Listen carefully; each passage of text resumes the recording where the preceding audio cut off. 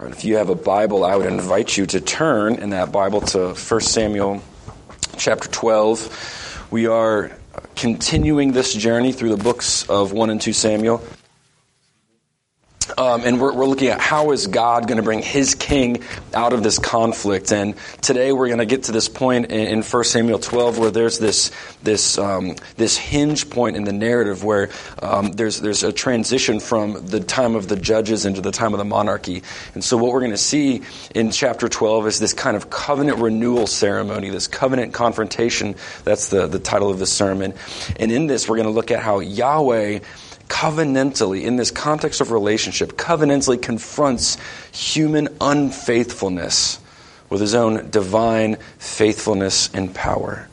So we're going to look at how Yahweh covenantally confronts an unfaithful people with his own faithfulness and power. I'm going to read the text in its entirety, pray, and then we will get to work. Starting in 1 Samuel chapter 12. And Samuel said to all Israel, "Behold, I have obeyed your voice in all that you have said to me, and have made a king over you. And now behold, the king walks before you, and I am old and gray. And behold, my sons are with you, and I have walked before you from my youth until this day. Here I am. Testify against me before the Lord and before his anointed. Whose ox have I taken? Whose donkey have I taken? Or whom have I defrauded? Whom have I oppressed? Or from whose hand have I taken a bribe to blind my eyes with it? Testify against me, and I will restore it to you." They said, "You have not defrauded us or oppressed us or taken anything from any man's hand." And he said to them, "The Lord is witness against you, and his anointed is witness this day, that you have not found anything in my hand." And they said, "He is witness." And Samuel said to the people, "The Lord is witness who appointed Moses and Aaron and brought your fathers up out of the land of Egypt. Now therefore stand still, that I may plead with you before the Lord concerning all the righteous deeds of the Lord that he performed for you and for your fathers. When Jacob went into Egypt and the Egyptians oppressed them, then your fathers cried out to the Lord. And the Lord sent Moses and Aaron, who brought your fathers out of Egypt and made them dwell in this place. But they forgot the Lord their God, and he sold them into the hand of Sisera, commander of the army of Hazor, and into the hand of the Philistines, and into the hand of the king of Moab, and they fought against them. And they cried out to the Lord and said, "We have sinned because we have forsaken the Lord and have served the Baals and the Ashtaroth. But now deliver us out of the hand of our enemies, that we may serve you." And the Lord sent Jerubbaal and Barak and Jephthah and Samuel and delivered you out of the hand of your enemies and on every side, and you lived in safety. And when you saw that Nahash, the king of the Ammonites, came against you, you said to me, "No, but a king shall reign over us," when the Lord your God was your king. And now, behold, the king whom you have chosen, for whom you have asked, behold, the Lord has set a king over you. And if you will fear the Lord and serve him and obey his voice and not rebel against the commandment of the Lord, and if both you and the king who reigns over you will follow the Lord your God, it will be well. But if you will not obey the voice of the Lord, but rebel against the commandment of the Lord, then the hand of the Lord will be against you and your king. Now, therefore, stand still and see this great thing that the Lord will do before your eyes. Is it not wheat harvest today? I will call upon the Lord that he may send thunder and rain, and you shall know and see that your wickedness is great, which you have done in the sight of the Lord, and asking for yourselves a king. So Samuel called upon the Lord, and the Lord sent thunder and rain that day, and all the people greatly feared the Lord and Samuel. And all the people said to Samuel, "Pray for your servants to the Lord your God, that we may not die, for we have added to all our sins this evil, to ask for ourselves a king." And Samuel said to the people, "Do not be afraid. You have done all this evil. Yet do not turn aside from following the Lord, but serve the Lord with all your heart. And do not turn aside after empty things that cannot profit or deliver, for they are empty. For the Lord will not forsake his people, for his great name's sake, because it has pleased the Lord to make you a people for himself. Moreover, as for me, far be it from me that I should sin against the Lord by ceasing to pray for you, and I will instruct you in the good and the right way. Only fear the Lord and serve him faithfully with all your heart. For consider what great things he has done for you. But if you still do wickedly, you shall be swept away, both you and your king." The grass withers and the flower fades, but the word of our Lord will stand forever. Would you pray with me? Heavenly Father,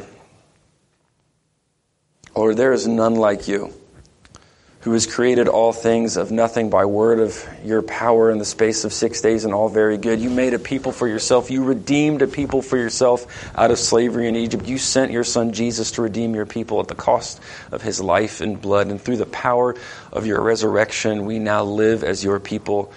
Father, we ask that in that resurrection power of the Spirit, with whom we are clothed with power, that we would sit under this word preached. Father, that your word would be applied as a balm to our hearts and our minds, that you would teach us by the power of your word and Spirit to not fear the great evil in our hearts, but to rather fear you and love you and serve you faithfully with all our hearts. Father, we ask that you would teach us what it means to be a covenant people, a people for your own possession, a people that you have made for yourself.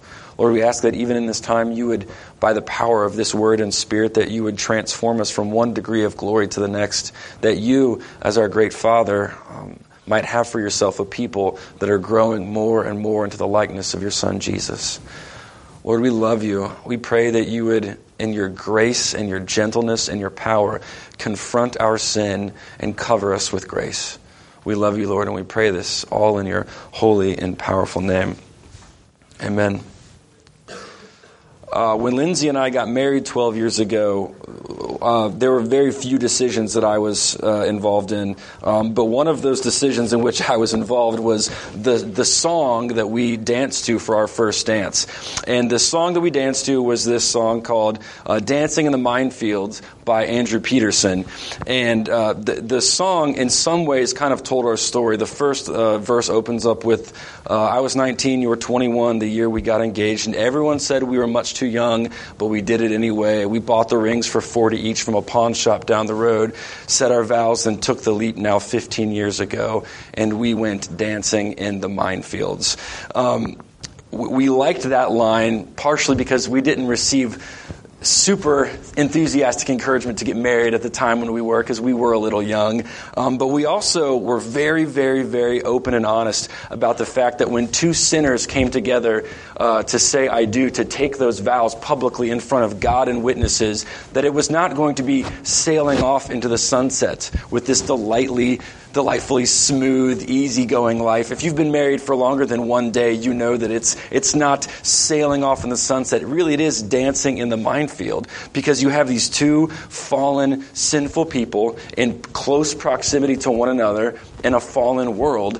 What did you think was going to happen? And so, in marriage, the thing that keeps you together is this covenant promise that even though you're dancing through the minefields, you have this covenant relationship that does not easily get forsaken or walked away from. There is a promise that knits you and holds you together in that covenant relationship. And that's exactly what we see play out in 1 Samuel 12. We see this history of covenant relationship between God and his people that has been plagued with sin and unbelief. But here, in that context of the covenant, God confronts his people with his past faithfulness in the face of their unfaithfulness and his present power in the face of their weakness. So let's look now at how they are confronted with the past.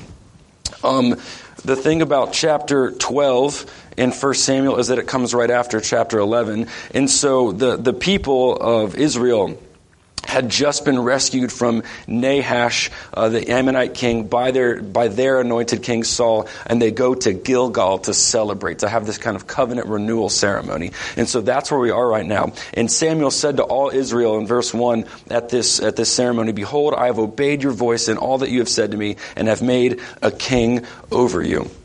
So Samuel, what he's doing here in the midst of this celebration is that he's kind of announcing the beginning of the end. There's this hinge point in redemptive history where they are transitioning out of the time of the judges and they're transitioning into this monarchy. So in a very real sense, Samuel is stepping down as leader and now will only continue as prophet for a time. But so what he's doing is he's looking at himself and he's asking them to look at me. Haven't I been faithful? Haven't I been a good judge? Haven't I done right by you? Who have I defrauded? Who have I taken a bribe from? What he's doing is that he's setting himself up as a leader under the rule and the reign of Yahweh, the great king, the only true king of Israel. And he's saying, look at what I've done. Not because he's trying to boast himself up, not that he's trying to make himself look impressive. What he's saying is that he has operated in this covenantal framework. He hasn't taken anything. He hasn't taken a bribe. He hasn't defrauded. He has mishpated Yahweh's mishpat. He has done righteousness by the rule and the reign of Yahweh. And so in a sense, Samuel's the right man for this job. He's a legitimate leader. He's God's anointed leader for this time. And what he's doing is he's stepping down. So he's leading according to Yahweh's lordship, where he's acknowledging that he's not some kind of maniacal religious cult leader that's going to keep power at all costs. No, this is a man that's saying, Yahweh is Lord, Yahweh is King. I have operated in Yahweh's framework. And so we need to understand that this relationship, that this rule is not about you and me. This is about who God is and what God has done. And that is living according to his law, to his mishpat, his righteousness. And this is not just something that God has worked in and through Samuel in his good leadership conduct. This is something that God has worked throughout time, space, covenant history. And we see that alluded to in this record of what has happened. But before we get to that, kids, I have a very important question for you. And I think I know the answers that I'm going to get from some of you. But just tell me some songs that you like, kids. I want to hear some of the songs that you like. Yes, Leo. Hark the herald angels sing. Absolutely, that's a bop. That's a good one. What else? What else do you like, kids? I thought this was going to be a much more exciting thing to answer. You guys just hate music? No? Okay. I'm going to wait for which Taylor Swift song you're going to say, Ray and Simone. Lover by Taylor Swift? Okay, I'm not familiar with that. That sounds like a deep cut. I don't know that one. Kids, do any of you else like? Oh yes, Margaret, sweetheart. The same as Leo. You know what? That makes sense. That makes sense. All right. Well, okay. So I thought you were going to be a little more enthusiastic about the songs, but what happens when you sing a song over and over again? The words get kind of stuck in your heart and your mind, and they rattle around, and it's just something that you kind of that gets in your bones, and you know. Especially if it's got that kind of catchy riff that you just kind of keep repeating over and over and over and over again until your parents ask you to stop asking Alexa to play that song.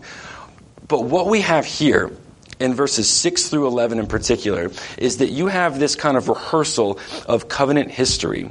And in fact, some scholars were articulating that this is almost like some kind of early creed that Israel would recite, where they would say, "The Lord is witness who appointed Moses and Aaron and brought your fathers up out of the land of Egypt. Now therefore stand still that I may plead with you before the Lord concerning all the righteous deeds of the Lord that he performed for you and for your fathers." And then he goes into say, when Jacob went into Egypt, and then kind of rehearses what happened in Egypt, then what happened when they got in the land of Canaan. This is almost like a covenant song that Israel sang over and over and over again. I think it's upwards of almost 125 references in the Bible. That this was a covenant retelling of God's faithfulness. We did this thing and then God delivered us. We did this thing and God delivered us. God's saving acts in the history of Israel are a testimony to his faithful covenant character, just like Samuel was testifying to his own faithful covenant character. God, in his righteousness and his faithfulness and his justice, would always overthrow the enemies of his people. It would always bring them out of slavery. He did it with Pharaoh. He did it with Eglon, king of Moab. He did it with the Canaanites. He did it over and over again because he is the Lord of all history. Now, it's not just a story, though. The Bible is very clear that history is not just history. It's not just telling you things that happen. Samuel's telling them this history because there's a level of which God did this for your fathers.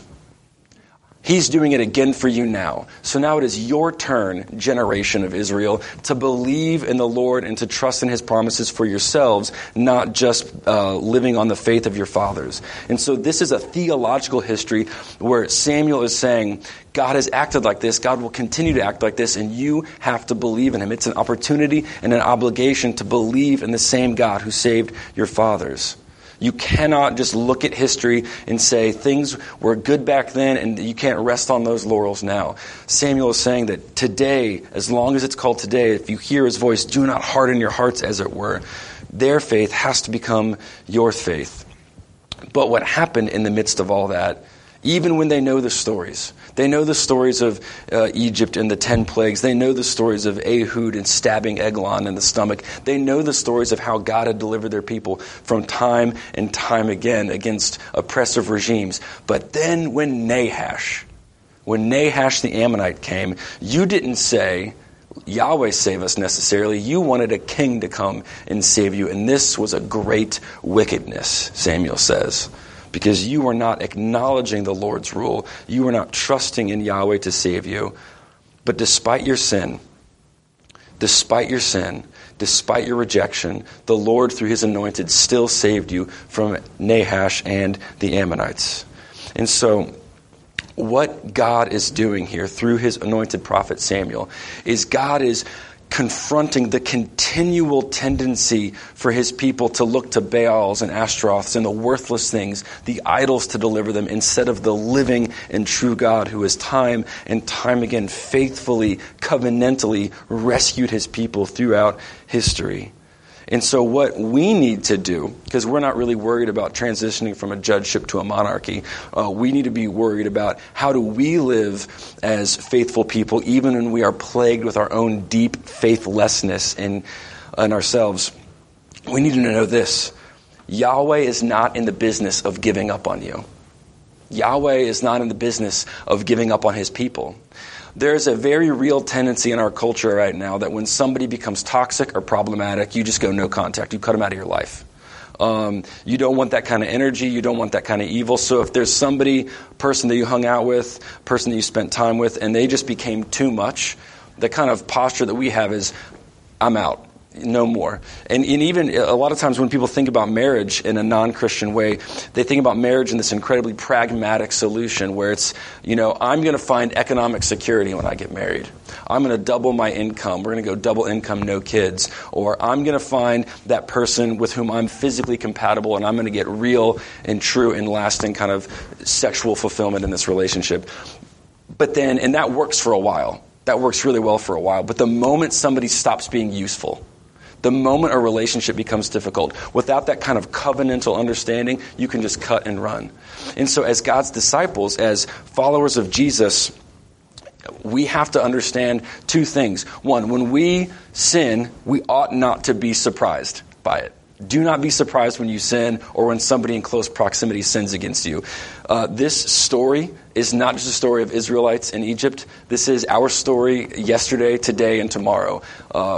Pining for something, looking to something other than Yahweh for salvation. And so don't be surprised when you sin. But here's the much bigger implication. We cannot be, as God's people, quick to give up on each other. Look, I'm not going to tell you how to live your life with your friends that aren't in our church, but as a covenant community, we cannot be in the business of giving up on each other, especially when we sin against each other, especially when we have these egregious, obvious sins. That is the time where we lean into each other as God's people, and we do what Paul writes in Galatians 6, where we bear one another's burdens. Brothers and sisters, the world wants to give up on somebody when they're problematic and toxic and terrible, but for God's people, our implication is that if God was so faithful to a faithless people, how ought then we to live as his covenant people? By loving one another, bearing one another's burdens, inconveniencing ourselves for each other. I'm going to tell you a quick story. Josh, I'm going to call you out. I'm sorry. Last night, some of us guys were over at the Harlan's house because our wives are out skiing or doing whatever this weekend. And as we're leaving, Peter picked me up and drove me home. And Peter's tire was like flat on the rim. And Josh was behind us. And instead of like getting annoyed that like the van was in his way, he stopped his car, got out, got his fix-a-flat, got his pump, and these guys, not me, these guys like got Peter's tire up and running. Josh could have easily said, this is annoying and inconvenient, and I got to get my kids home to bed. But no, he stopped. He inconvenienced himself, and he was bearing the burden of Peter's flat tire that you still probably need to get fixed. But we'll cross that bridge. Josh doesn't have to do that for you. We can, But that is an example of the Christians inconveniencing themselves to bear a burden of a brother or sister. That's the picture that we have to get as God's people. God was like this with his people, so he calls us to love one another, love covering a multitude of sins. And this is a difficult thing, because when you forgive somebody, when you bear one another's burdens, when you inconvenience yourself over and over and over again, you're going to look like two things to the world. You're going to look crazy. Why would you waste your time with that person? Why would you keep doing that? Or you're going to look weak.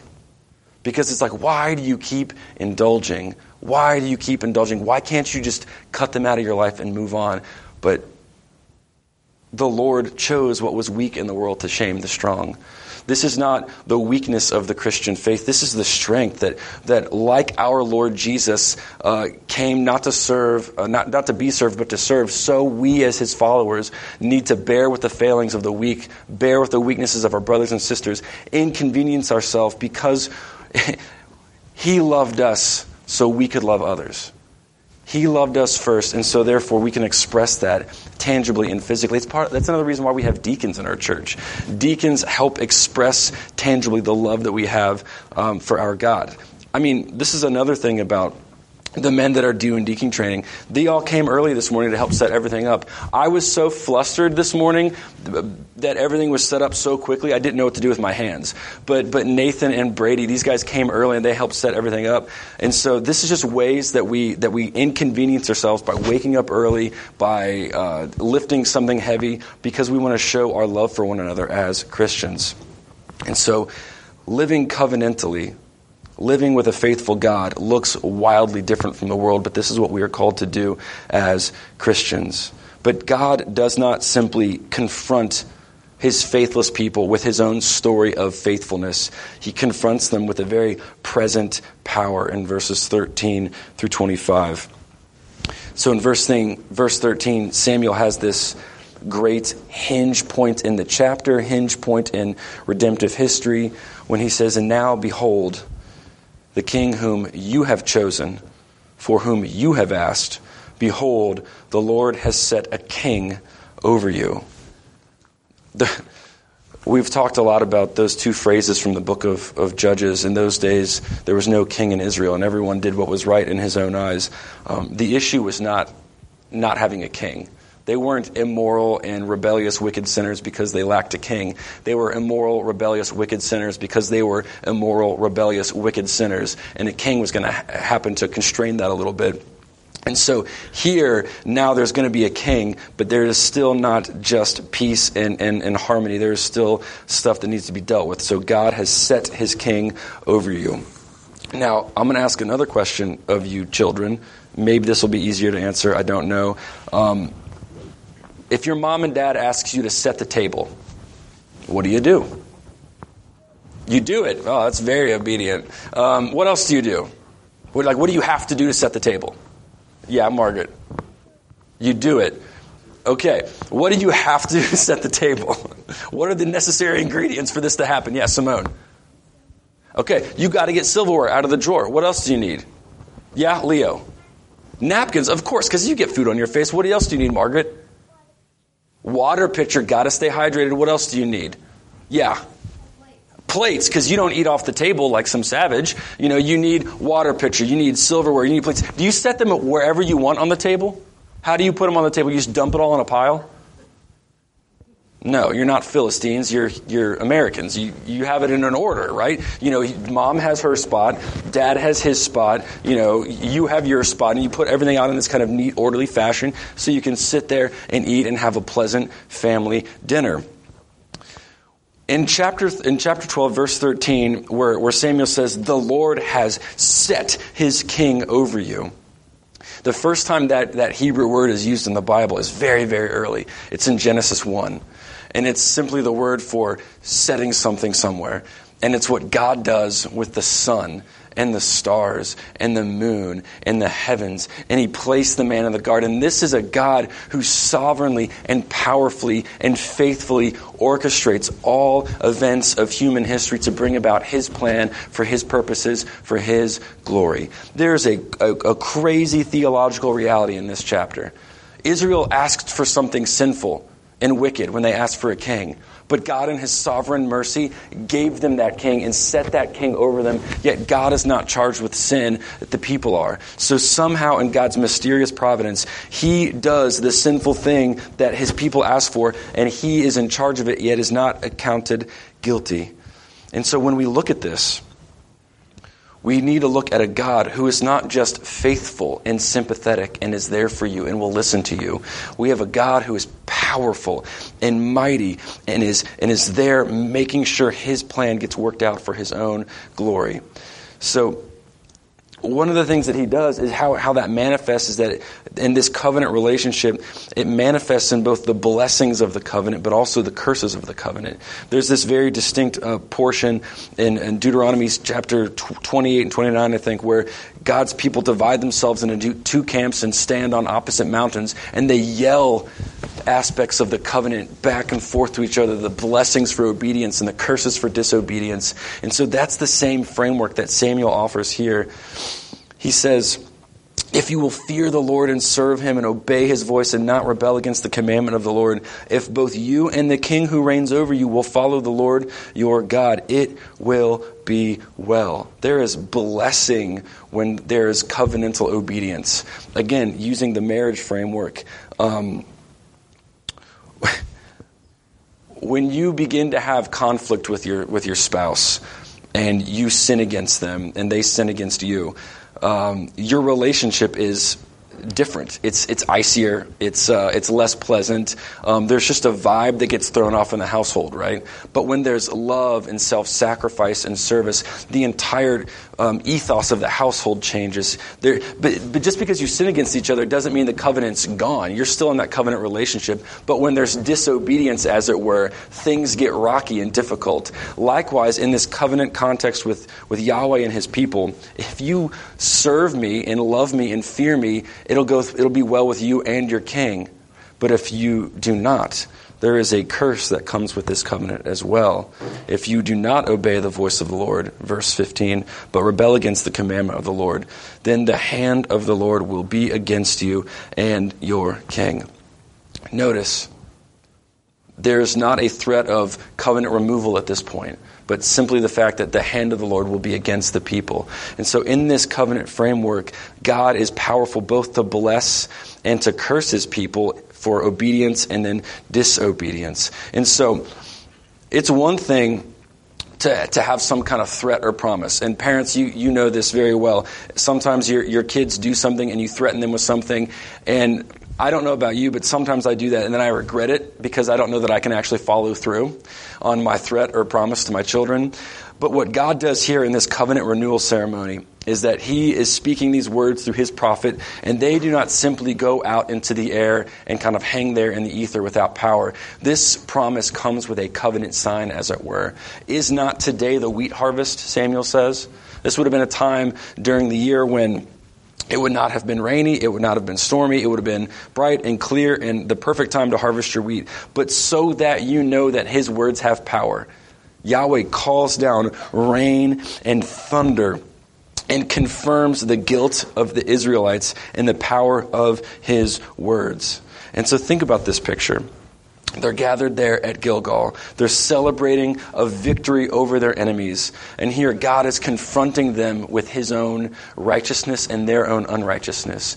And the same way that he defeated the Philistines in chapter 7 with a thunderclap from the heavens, the Lord thunders and rains down upon the people here at Gilgal. In the same way in which Pharaoh was overthrown by the 10 plagues, when God rained down fire upon the Egyptian cities and crops, the Lord sends thunder and rain upon the wheat fields so that the people know that his words have power.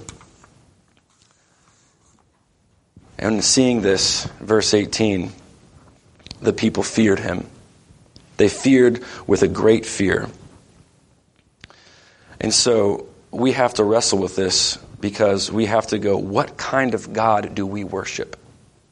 And if you get the attributes of God mixed up and you get them out of balance, you either get a God who is so all-powerful and almighty that he can't possibly relate to his people, or you get a God who is so enthusiastically empathetic that he has no power over his people. But here we see the love and the mercy of God come together with his power, because we have a God who's powerful not just to make it rain from the heavens in the wheat harvest season. We have a God who is powerful to intercede for his people and to forgive them for their sins. As Samuel calls down this thunder and rain from the Lord, the people feared, and they said to Samuel, "Pray for your servants to the Lord your God, that we may not die, for we have added to all our sins this evil, to ask for ourselves a king." And then Samuel says these beautiful, beautiful words. He said to the people, "Do not be afraid. You have done all this evil. Yet do not turn aside from following the Lord, but serve the Lord with all your heart." Verse 22, "For the Lord will not forsake his people for his great name's sake, because it pleased the Lord to make you a people for himself." God in his faithfulness and his goodness gave his people two things in this moment. A prophet for whom they can hear the word of God, who can pray for them, who can in a priestly manner, intercede for them with his prayer, but also this promise of forgiveness. Yes, you sinned greatly in asking for this king. You did that, but don't be afraid. Serve the Lord with all your heart, because it pleased him for his own name's sake to make you a people for himself. God's covenant relationship is not dependent on your faithfulness to him. You are blessed when you are faithful, but God's covenant relationship with you is established by his word and his promise and his power and his authority and his redeeming love. And so when we read this, when we read about this promise, do not be afraid. Lord will not forsake his people. Those words are for you as well. Those words are for you. And here's the implication. Don't be surprised by your sin. Don't wallow in it, brothers and sisters. Do not be afraid to repent and turn from your sin and not linger there. Space and land, it's a very significant part of the biblical story. God brought Israelites out of Egypt, out of slavery, into a land flowing with milk and honey. And they were taking possession of this land, and they were displacing the foreign nations and the foreign idols. And hear these words here, where the Lord said, I'm sorry, hold on just a second. "Do not turn aside from following the Lord, but serve the Lord with all your heart. Do not turn aside after empty things that cannot profit or deliver, for they are empty." That word there, he could have used the word idol, but that's the Hebrew word for tohu. That's wasteland, wilderness. Don't live in the wilderness. Don't live in the wasteland. And when we sin and we dwell in our sin and we dwell in our own wickedness and we wallow in the muck like pigs, just kind of delighting in our own sin, that's us living in that kind of tohu, that wasteland, that wilderness. But what Samuel is telling the people is that the Lord does not want you to live there. The Lord does not want you to live in the wasteland. He doesn't want you to wallow in your sin. You need to turn from those things, fear the Lord, and serve the Lord with all your heart. One of the things I love when John prays, he always prays for us to learn how to hate our sin. And to be sure, we should hate our sin. And part of that means hating the fact that we hate ourselves when we sin. One of the things that we are maybe caricatured for as Reformed believers is having too great a view of our own sinfulness and our own wickedness and kind of navel-gazing and just dwelling on the fact that we are desperately wicked and sick. Who can understand these hearts? But brothers and sisters, we don't want to live in the wilderness. We don't want to live in the wasteland. We don't want to live in the mucky muck where we just dwell on our own sin. We as God's people have the opportunity and obligation to do what the Apostle Paul says, forget what lies behind. Forget what lies behind and look forward, straining ahead for the upward goal of what is found in Christ Jesus. That is the fight. That is the battle of the Christian life. And you want to know why I think I pick out all the songs every week for worship. And one of the reasons why, because technically in a PCA church, the session, we have oversight of the worship service, including the music that we do. And it's a really important part of ministry, I think, because of this. Songs have that way of getting stuck in your head, right? And rattling around and kind of staying there. And when we are singing good, rich, doctrinally sound songs, brothers and sisters, that's your battle cry. That's a way for you to fight against the tendency to have those intrusive thoughts where you just dwell on your own wickedness and your own despair and your own insufficiency. And that music that we sing that has a way of getting in there has a way of washing that out and reminding you of true things, that God loves you, that God hates sin, that God forgave your sin in Christ. So one of the implications from this text is one of the ways that we serve God with all of our heart and when we fear the Lord is, what are we filling our minds with? What's rattling around up here? Not all of you come from a tradition of catechizing your children, but it's a beautiful thing that if you learn a catechism, even now as an adult, you just have that truth of God that rattles around in your heart and mind. And so it's something that when life gets difficult, when you have to go dancing through that minefield, you can hold on to that true thing that's in there. Because that's the whole trick of this thing, is that we can talk about God's covenant love all we want. We can talk about God's covenant faithfulness even while we're unfaithful, but we still have to do the walking right now in this life. We can't sit and just wax theological about how good God is and how great God is and then be immune from what we just sang in Psalm 23. Even though we walk through death's dark veil, we still have to go walking. We still have to live our lives. We still have to go on as disciples.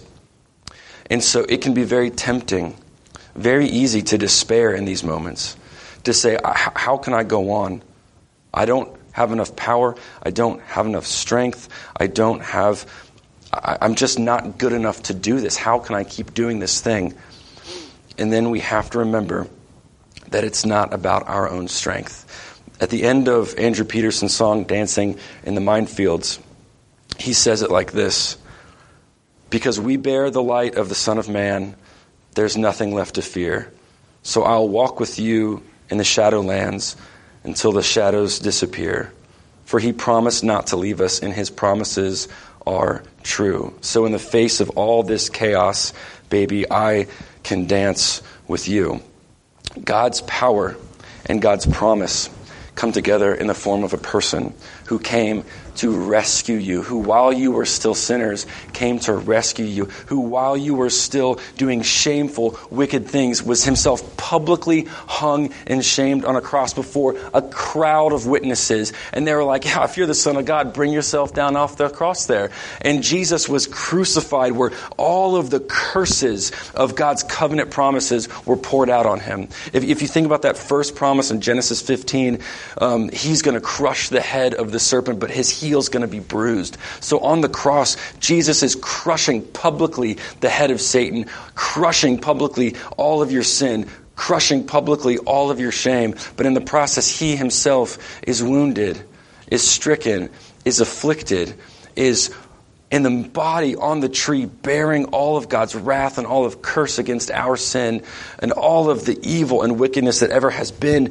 in this earth. And he did that for you and for me, to make sure that his promises were not just said with words, but were demonstrated with power. And then in the resurrection, you see Jesus raised by the power of Spirit and ascends on high. And at the ascension, what does he do? You then get filled with the power that comes from on high in the person of the Holy Spirit. And so that your life now is a witness, is a testimony from Jerusalem to Judea to the ends of the earth of God's covenant, faithfulness, and promise. That you are somebody for whom God was long-suffering. And so you can go and be somebody who is long-suffering for the glory of God and the good of your neighbors. Jesus was raised from the dead so that the power and the faithfulness of God over death itself was demonstrated, and that we are personally appropriated into that through the work of the Spirit, applying that to our hearts and our minds. And so, brothers and sisters, because of that, you can be confronted about your unfaithfulness and then know that there's security and a promise that his word is for you, his goodness is for you, his grace is for you, and he's never going to leave you nor forsake you. And so because of that truth, because of that promise, we can indeed walk through the shadowlands until the shadows disappear and Christ comes back into glory. I don't know if you've ever thought about this, but wedding vows are nothing more than telling a story in the future. You're assuming that this relationship is going to go through different seasons of sickness and health and want and in plenty. And so what you have in Christ is the grace of being brought into a story that's still unfolding, and you know the ending, and it's going to be glorious. Let's pray. King Jesus, you came as God's word incarnate to save your people from their sins. You came with power, with mercy, with grace, with love, with tenderness, with ears that hear, with eyes that see, with feet that served, with hands that lifted up the weary. But Jesus, you did all of this because you went to the cross and you saved a sinful people for your own glory, for your own name's sake. So, Father, teach us what it means to live as people in covenant faithfulness and covenant power, because you are a God who keeps that covenant relationship with us. We love you, Lord, and we thank you for this time, and we pray all this in your holy and powerful name. Amen.